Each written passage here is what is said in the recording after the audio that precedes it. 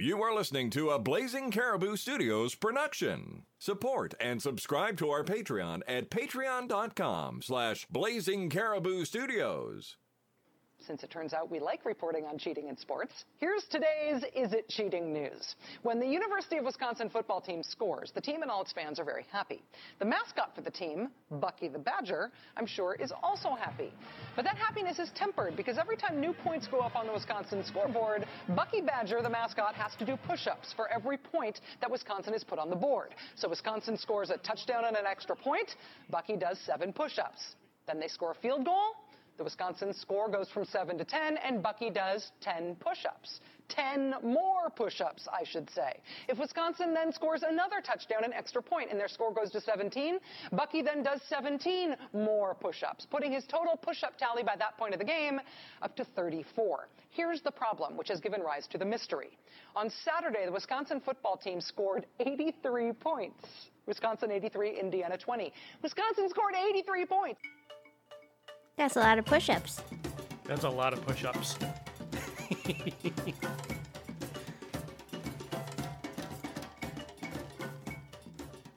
Well, hello and welcome back to the Varmints Podcast, where every week we do a whole bunch of research to educate ourselves and you, the listener, on all things that creep, crawl, slither, fly, jump, hop, and swim on this planet, one animal at a time. My name's Paul. I'm not an animal expert.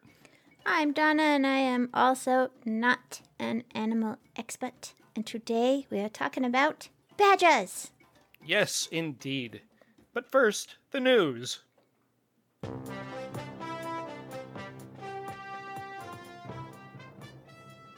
This is Varmints Headline News with your anchorman, some guy named Paul. Thank you, Matthew. Well, there wasn't too many badgers in the news this week, but there was a lady in Maine doing some very interesting things with moose poop. I don't know if you've had a chance to listen to this audio yet or not, Donna. No. But this is directly from the news station, and they've given us permission to use this, so here's the story. All right.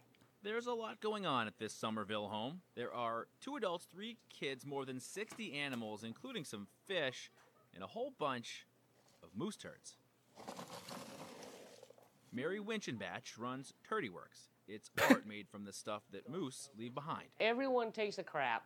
Everyone goes to the bathroom, so everyone can relate to that. And the terms that I use to name these products are everyday terms that, people are used to hearing and stuff. So you just try to, combine the two to come up with something halfway decent that's funny, For example, the first thing that we make now, instead of a cuckoo clock, see, this is a poo-poo clock.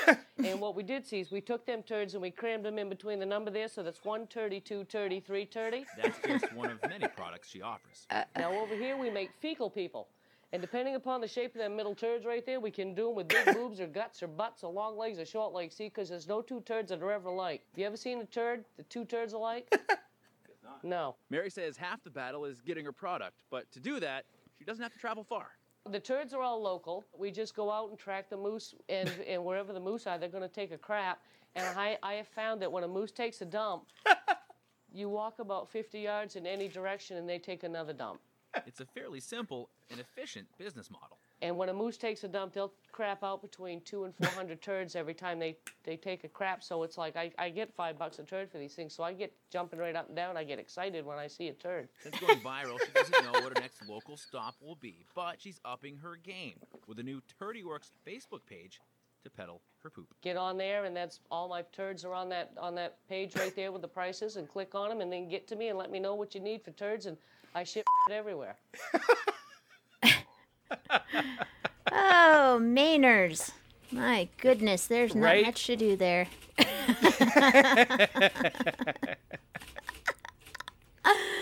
She's literally polishing turds. That's awesome. It's really great. I can't read a reminder now. I'm laughing too hard. When I saw that, I said, well, I have to do this. It's perfect for our podcast. It's too bad we didn't have that on the Moose episode. Oh, yeah. Where were you, Maine lady? Yeah, Mainer. Where were you when we named Mainer? Is that what they're called, Mainers? They're called Mainers. Mainers. Okay. Not Maynards. Mainers. Just a reminder, everybody, go to blazingcariboustudios.com for links to our audio and our show notes for today's episode. We're on Twitter and Instagram at Varmints Podcast, all one word, and at varmintspodcast@gmail.com for questions, comments, stories, and suggestions. I like to run a Pinterest board about each animal that we talk about, although I am a little bit behind on that. I will catch up, and the link to that is at the bottom of our show notes for every episode. So, if you like the show, why not tell a friend about us and introduce them to the podcast? We're everywhere podcasts are found, and word of mouth is the very best way to help us grow. And this episode today is brought to you by Fish Nerds. Hey, Yay. if you live in New England, or you're planning a trip there, or you're up in Maine doing some turd shopping, why not go visit our buddy, Chief Executive Fish Nerd Clay Groves? He's just a few hours away from anywhere in New England. He is a licensed fishing guide who offers sightseeing cruises and fishing trips when it's warm out, foliage cruises in the autumn, and ice fishing trips when it's cold. He is always out on the water, and when he's not, he hosts a podcast that we love, and it's called, of course, Fish Nerds. We love Clay, not just because he donates at the highest level of our Patreon, but because he is truly a friend of our show, and he's so very supportive. So go to fishnerds.com for all the information you could possibly want about Fish Nerds. And if you want us to advertise your band, business, Etsy page, blog, garage sale, whatever, we will do it. So visit patreon.com/varmints for details. No matter how much you donate, you will get a little reward, like a shout out or some merch or some bonus content, or we'll advertise for you. Patreon.com/varmints. Now let's learn about badgers.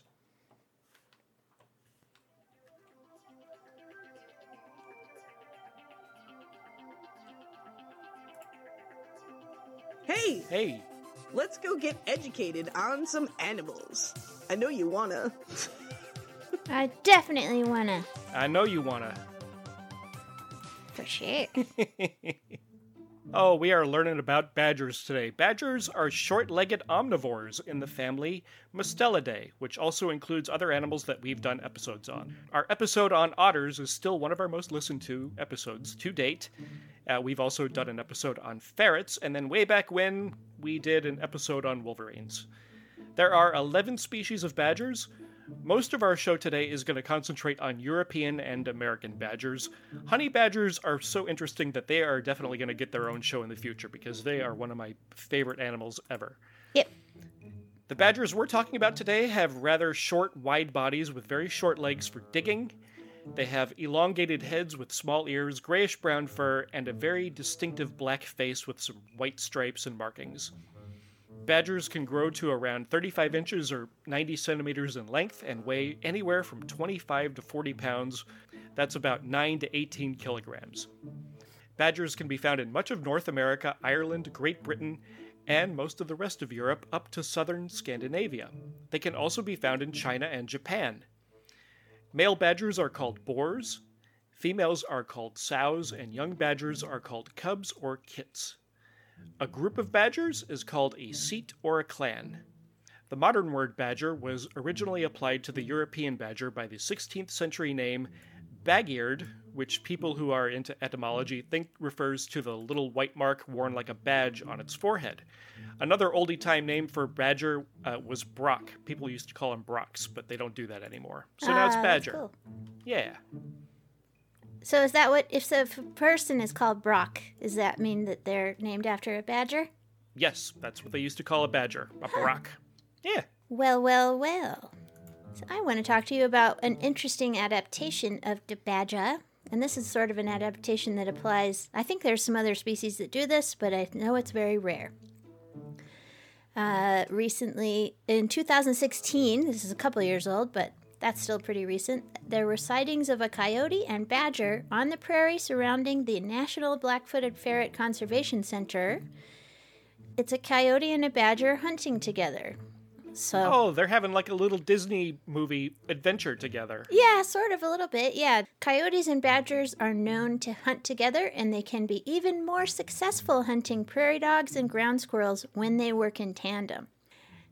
They have been shown that this unusual relationship is beneficial for both species. The coyote can chase down prey if it runs, and the badger can dig after prey if it heads underground into its burrow system. Each Wow. partner is in this unlikely duo is a skill that the other one lacks, and together they are both faster and better diggers than the burrowing rodents that they hunt. These partnerships tend to emerge during the warmer months. In the winter, the badger can dig up hibernating prey as it sleeps in its burrow, and it has no need for the fleet-footed coyote. Coyotes and badgers have a sort of open relationship. They will sometimes hunt together, but they also often hunt on their own. And it's important to remember that the one that gets the prey is the one that gets to eat the prey. They're not sharing it. They're just sharing the task. Wow. And a badger can also be spotted fighting with a coyote just as often as hunting. So they're maybe they're more frenemies than anything else. I will post the article that I just read to you guys and also a video from the same area of the coyote and the badger hunting together so you guys can see it in action. Cool. Yeah. And if you're a video game developer or you know one, if they make like a 2-player cooperative badger-coyote video game, I'm going to play the heck out of that thing. Wouldn't that be fun? I will buy that. Especially because it's sort of it's competitive as well, because who gets the prey, you know? The whole time you were explaining that, I'm thinking, this is a video game. This is a good idea for a video game. Somebody get on this, because I can't make video games. Yeah, you can have your prairie dog count at the top, you know? Yeah, and you can get in little fights over stuff, and wow, sure. Yeah. It's cooperative and competitive at the same time. Man, somebody make a video game out of this, please. We will advertise you on the show. For free. If we ever make the show again, we might be so busy playing that game. Yeah. Well, we will not. Disappears. Having been a beta tester before, I will not promise to beta test, but when you've got it in a fairly good shape, we'll advertise it for you. There you go. So the badger lives in an underground home called a set, which will typically be near the center of their territory or range. Now, a simple beginner Fisher-Price set might be made up of one tunnel with just a sleeping chamber near the end of it. However, sets are constantly being upgraded and added on to and remodeled.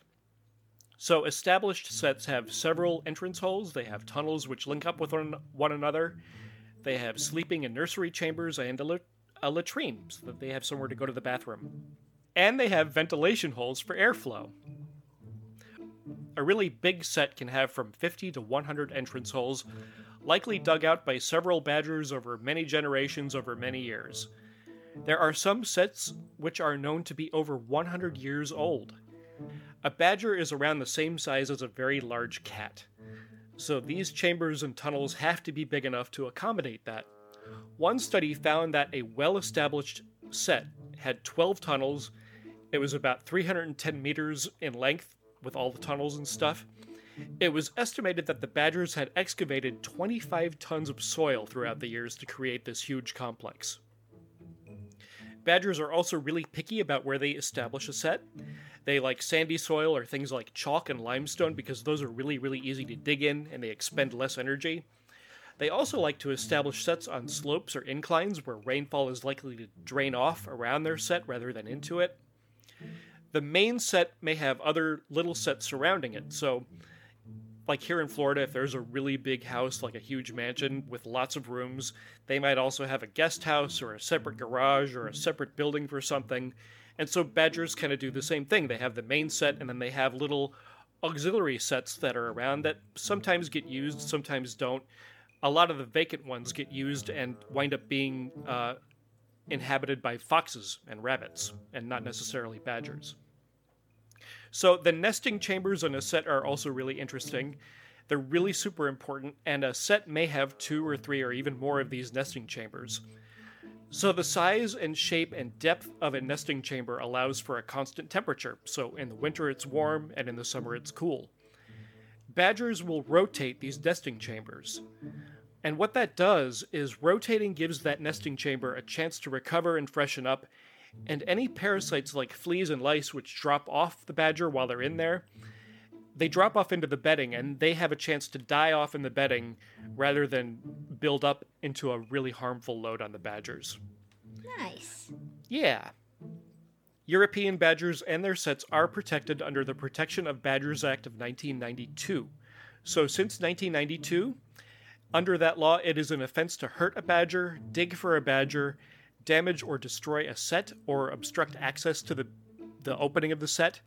It's also against the law to allow a dog to enter into the badger set or to disturb a badger while it's in its set. So don't mess with European badgers at all. For many reasons other than it's against the law, but don't mess with them. Well, you probably shouldn't for a lot of other reasons, but there you go. Disclaimer time. The Varmints Podcast knows it's not fair to compare animal intelligence to human intelligence. But then, Donna and Paul only have the yardstick of themselves, so they're going to do it anyway. So is all that set building that badgers do, is that a mark of intelligence necessarily? Well, I mean, whatever we put them at with beavers, maybe they're up there, right? 6 or 7? Sure. Maybe 5 Yeah, or 6, I don't know. Yeah. It's not a problem-solving behavior. It's not deliberate, you know what I mean? That's not how evolution works. There wasn't a badger that sat there and said, we need a separate room for potties and all this stuff. It's just a behavior that developed over millions of years, and the ones that did these behaviors were the ones that survived. And the ones that didn't do these behaviors didn't make it into the gene pool. So Sure. As far as the engineering aspect of it, I think it's pretty smart and pretty amazing. But like beavers, we have to wonder how much problem solving is there going on. And I don't know. And I've done the question with myself with beavers too. Like, are they problem solving? Because they dig canals and stuff. So that seems like they are. So maybe these guys are problem solving, but I wasn't being able to find any research about it one way or the other. So Right. I'm going to say pretty darn smart, but I think so. But not like 7 or 8, maybe like a 5 or 6. I don't know. I'll go along with like a 6. What we have to do is find somebody who attempted to like have a badger for a pet. And first of all, ask them, why would you want a badger for a pet? And then ask them how smart they are. Yeah. Or ask a wildlife rehabilitation person. But There you go. I just wasn't being able to find like anything. So Yeah, me neither. yeah. It seems pretty smart to let badgers be, to leave them alone. That seems pretty smart to me. That's a wise move. And our arbitrary measurement system fails us again.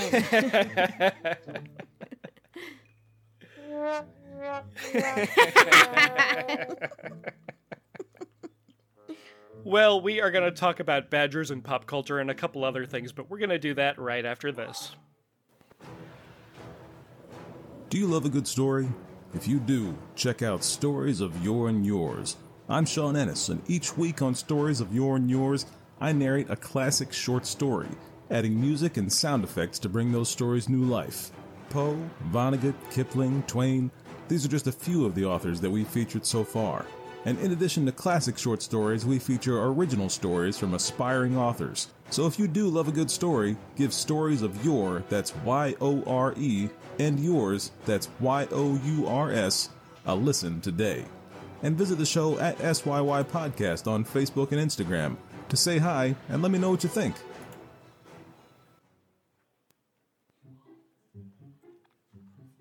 Hey there everyone, Paul and Donna are a couple of nerds just like you, and they don't get to see animals up close and in person very often. So let's talk about where we all see them most of the time, on movies, TV, comic books, toys, and video games. So my pop culture pick of the week is Redwall. Have you ever heard of Redwall? Yes. It's great. Redwall is a series of children's fantasy novels by Brian Jakes. So just imagine a little asterisk next to the word children's, because around 10 years ago or so, my daughter would buy and bring home Redwall books, and I wound up reading them myself because they're really, really good. Redwall is the title of the first book of the series, published in 1986. It's the name of the abbey featured in the book, and the name of an animated TV series based on 3 of the novels. There have been a total of 22 novels and 2 picture books published in the Redwall series. Brian Jakes was born in Liverpool, England in 1939. His father loved literature and would read him adventure stories by Sir Arthur Conan Doyle, Robert Louis Stevenson, Edgar Rice Burroughs, Jakes had a talent for writing at a very early age, so when he was 10, he was assigned to write a story. So he wrote a story about a bird that cleaned a crocodile's teeth. His teacher could not believe that he was capable of writing such a story, and he actually punished him. When he refused to admit that he plagiarized the story, he got caned. What? Yes. Why? Because the teacher didn't think that his story about a bird cleaning a crocodile's teeth was his own. He thought he plagiarized it. Oh my goodness. And he refused to own up to that, because he wrote it. He finished school at 15 years old, and he set out to find adventure as a sailor.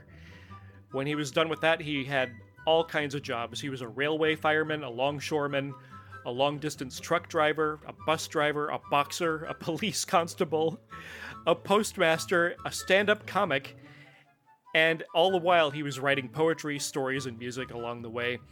The first book in the series, Redwall, was published in 1986, like we said, which means that Jakes was 47 years old before he even started his writing career. So, he had a lot of experience under his belt, and he just switched gears and became a writer. Huh. Brian Jakes passed away in 2011, just a few months before the release of the last book in the series called The Rogue Crew. The Redwall book series does not chronicle any one particular time frame. Rather, it covers many periods in the history of Redwall, a world which encompasses mossflower woods, surrounding islands, and a land called Southsward. Some of the books focus on historical characters like Martin the Warrior and his father Luke. All of the characters in the books are anthropomorphic animals of some sort, almost all of whom are capable of speech. There are also one or more monsters that are also some type of ferocious predatory animal, like a snake or something like that. Right. The Redwall series is notable for its equal opportunity adventuring, so female characters are every bit as strong and courageous as their male counterparts. So there's novels called Mariel of Redwall, Pearls of Lutra, and Triss, and those all feature strong female leading characters. Nice. Yeah. Jakes also developed unique languages intrinsic to certain species, so like badgers have their own language and otters have their own language, and it's really cool. That is neat.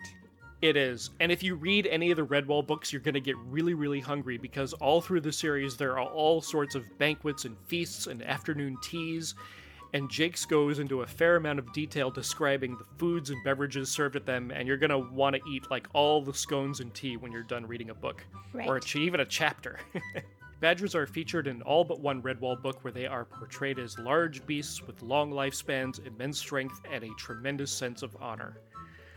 Tribes of Redwall Badgers was published in 2001 as an accessory to the Redwall series. This is a booklet about badgers that has trivia questions, a giant poster, and profiles of many of the badger characters that are featured in the series. And there's all sorts of cartoons, fun facts, and supplemental story information. I kind of want to buy it just for the poster.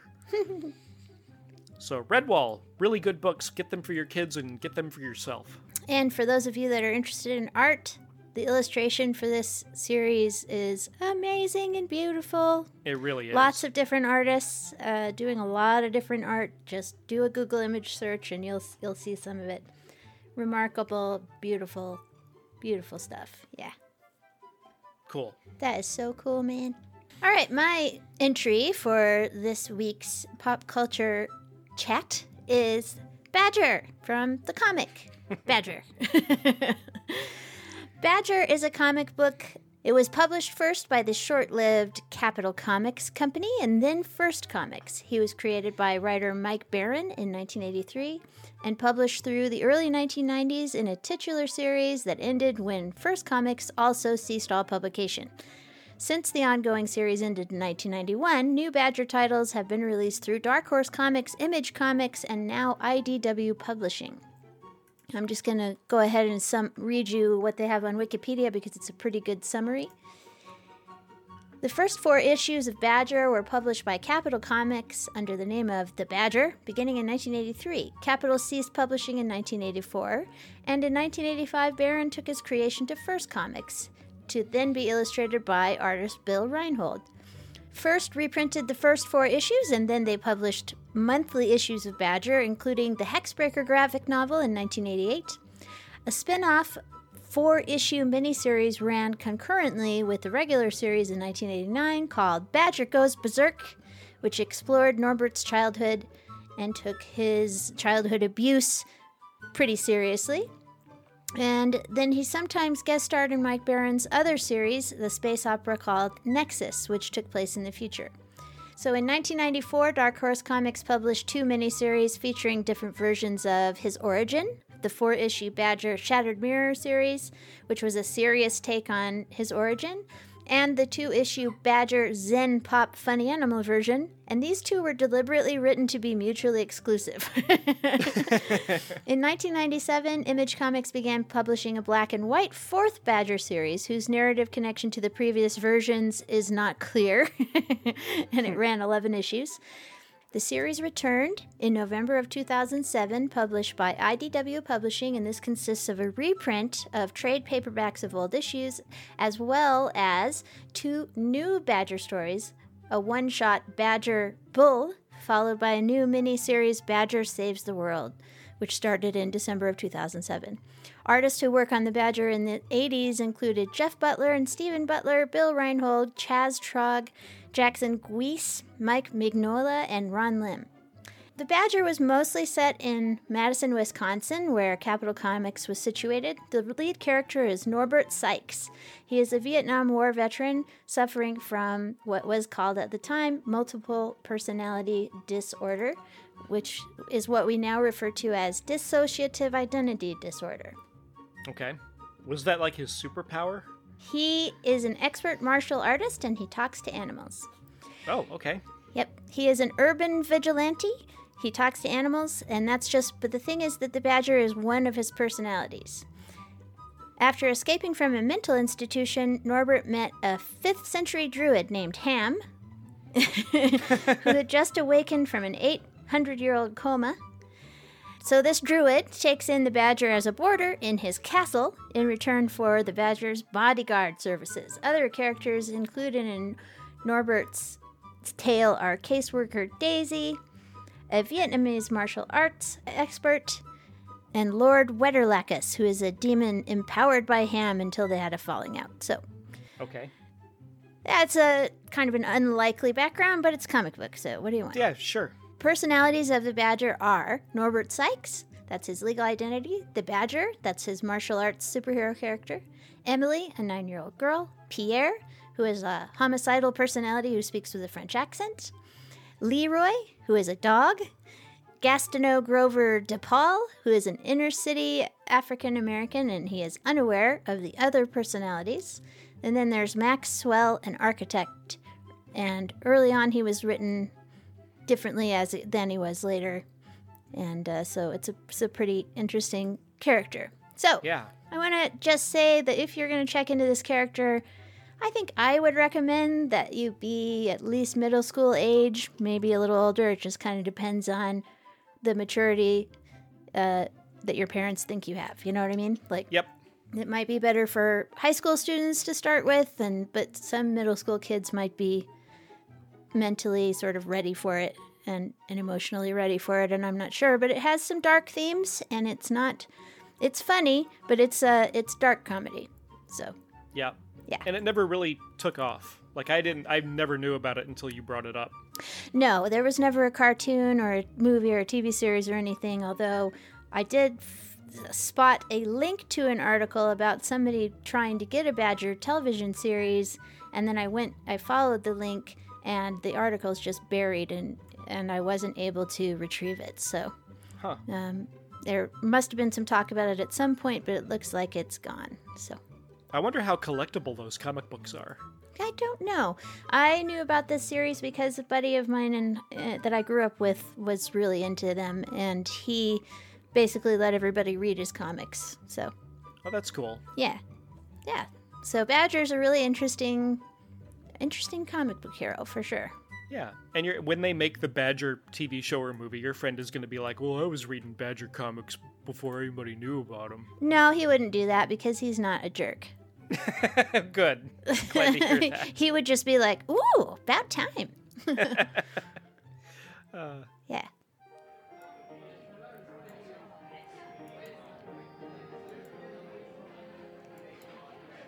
So, hey, are you gonna eat that? So, are you gonna eat that? No. I knew you were gonna say no. No, why would I eat that? I don't know. I don't know. I mean, we just don't need more things to eat. I think that's one of my basic protests against eating other animals is how many domestic animals do we have? Okay, come on, guys. I mean, maybe you don't Mm. need more things to eat. No, I wouldn't eat a badger either. Yeah. They just don't look like a thing you want to eat. I don't know. You know, we already said on many episodes before that your reasons don't have to make sense. It's yet another animal that has the anal glands that I don't like messing with. So that automatically eliminates it. Okay, yeah, I checked into it, and yeah, I think you're just gonna have to go vegetarian. A lot of animals have anal glands, so I don't know, man. Paul, Donna, it's me, Toph. Hey, Toph. Is your brain a repository of useless information like mine is? Of course it is. Yeah. Let's help you win that next trivia night. Or just sound smarter than the rest of the room. With this, the Animal Fact of the Week. You know, it just dawned on me that Toph is from Wisconsin originally. Oh. He's not a native Texan. He's from Wisconsin. Right. So this part of the show is for Toph and for our other friends from Wisconsin. So this is also for you, Katie, JC, and Lola. Hi, guys. Hi. So the official state animal for Wisconsin is the American badger. The badger was designated the official state animal of Wisconsin in 1957. A badger appears on Wisconsin's state flag, state seal, and it is even mentioned in the state song. Wisconsin's nickname is the Badger State because miners dug tunnels into hillsides searching for lead ore in the 1800s, and they often lived in these abandoned mine shafts. And that reminded people of the badgers that inhabited that territory. And also because they were hardworking and energetic and all that good stuff too. In 1957, a bill to establish the badger as a state animal was introduced at the request of 4 Jefferson County elementary school students who discovered from a historical society publication that the badger had not been given the official status that most people assumed they already had. Bucky Badger has long been the mascot of the University of Wisconsin at Madison. The badger started as the official University of Wisconsin mascot with the inception of intercollegiate football in 1889. Ooh. Do you want to take a guess at what the original badger mascot was? I'll give you 15 guesses. It was a bullfrog. Nope. A fly. Kangaroo. Wrong again. Earthworm. Sack of potatoes. It was a real badger. Oh.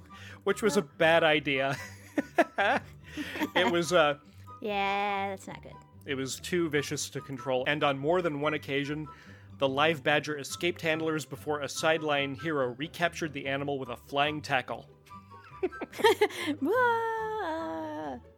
So it was decided that in the interest of fan and player safety that the Wisconsin's mascot be retired to the zoo. So it went to the Madison Zoo to go be mean there. Aw. The original badger was replaced not with a human in a costume, but with a small raccoon instead. Oh my god. Named Reg Dab, and it was passed off as a badger in a raccoon coat. Okay. So, so beginning in 1949, the school decided that a person dressed in a badger costume called Bucky the Badger would be a much better idea than having a wild animal to take care of. So during sporting events, Bucky the Badger is generally seen interacting with the crowd, especially the rambunctious student section. For example, during football games, Bucky often directs sections to dance along with the band's music, or he pretends to pick fights with certain students. Bucky the Badger also has a history of playfully fighting the other team's mascots, like the University of Minnesota's Goldie Gopher, or Purdue University's Purdue Pete. So fighting is no longer allowed by NCAA mascots, but Bucky still frequently interacts with other mascots through skits and other little playful things, no violence. Okay. Bucky also does push-ups, as you heard at the beginning, to match the score after each touchdown, field goal, or safety at a football game. At the Indiana game on November 13th, 2010, you asked before how many push-ups did he wind up doing. For that game, the winning score was 83-20. Bucky did 573 push-ups. My that game. goodness. As many as 7 different students portray Bucky Badger. They are all volunteers. They don't get scholarships or financial reimbursement of any kind, and most universities do that.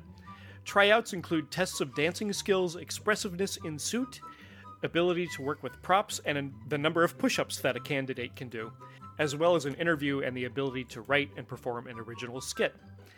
The Bucky team attends mascot training camp every year in August. They perform throughout the year, including breaks and holidays, representing the university and the state at athletic events, but also at ceremonies, parades, festivals, weddings, and even the occasional funeral. Nice. Yeah. That's a lot of push-ups, man. You know that guy was hurting for like a week. Or For girl sure. or lady. Don't know who was in that costume. That's true. Yep. And They were sore. really, I mean, that's crazy time. Yeah, it is. All right, I need you to play the klaxon for me. Klaxon! Uh-oh. Meep. What are we doing? We're going to talk about how to make baby badgers. Okay, let's do it. So, if you haven't had the How Baby Badgers Happen talk with your child, you may want to pause the recording for a little while and fast forward a little bit, unless you're ready to have that talk. We're not going to get graphic or anything, but we are going to talk about baby badgers, and this is how you make them. Okay. In terms of reproduction, the American badger mates during the summer months of July and August. However, embryos don't begin to grow until the beginning of December, due to delayed implantation into the uterus, which is a process known as embryonic dispause. Oh, right. I think kangaroos do this, don't they? I don't know, but it's pretty cool. That is pretty cool. You can have fertilized embryos and just sort of put a pause button on them. Pause, embryos, we need to wait for a little bit. After this happens, the American badger fetuses will grow until February, and then they are born in the spring months. So, wow. That's pretty cool, huh?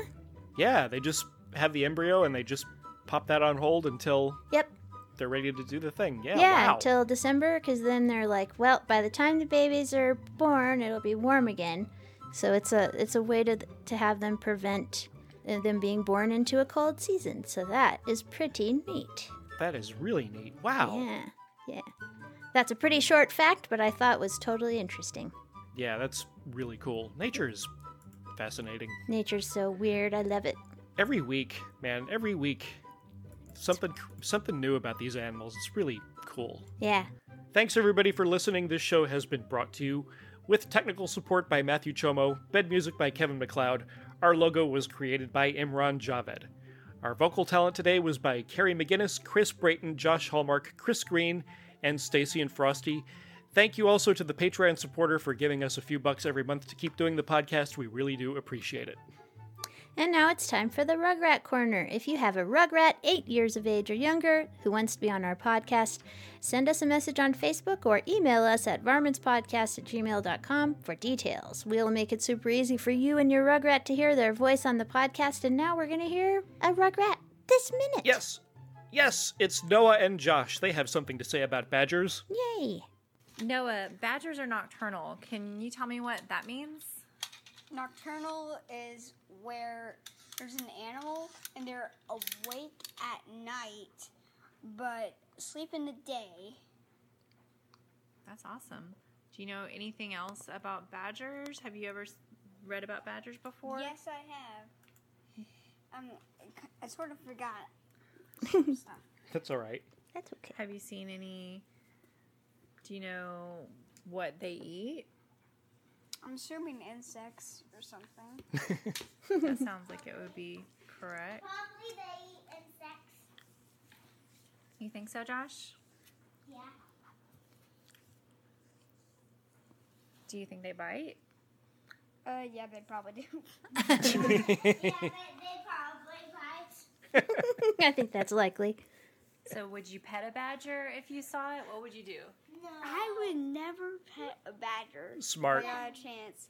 Even if it was fully trained, you never know. Good. Is there anything else you want to say about badgers? No. They're smart. They don't want to pet a badger. Yeah, that's a good call, guys. Smart kids. Very much so. Thank you, Noah and Josh, and thank you to their mom, Elisha, for recording them. We really do appreciate it. Sweet. Thank you very much. Thanks again for listening, and until next time, be nice to animals. You've been listening to a Blazing Caribou Studios production. Support and subscribe to our Patreon at patreon.com/Blazing Caribou Studios.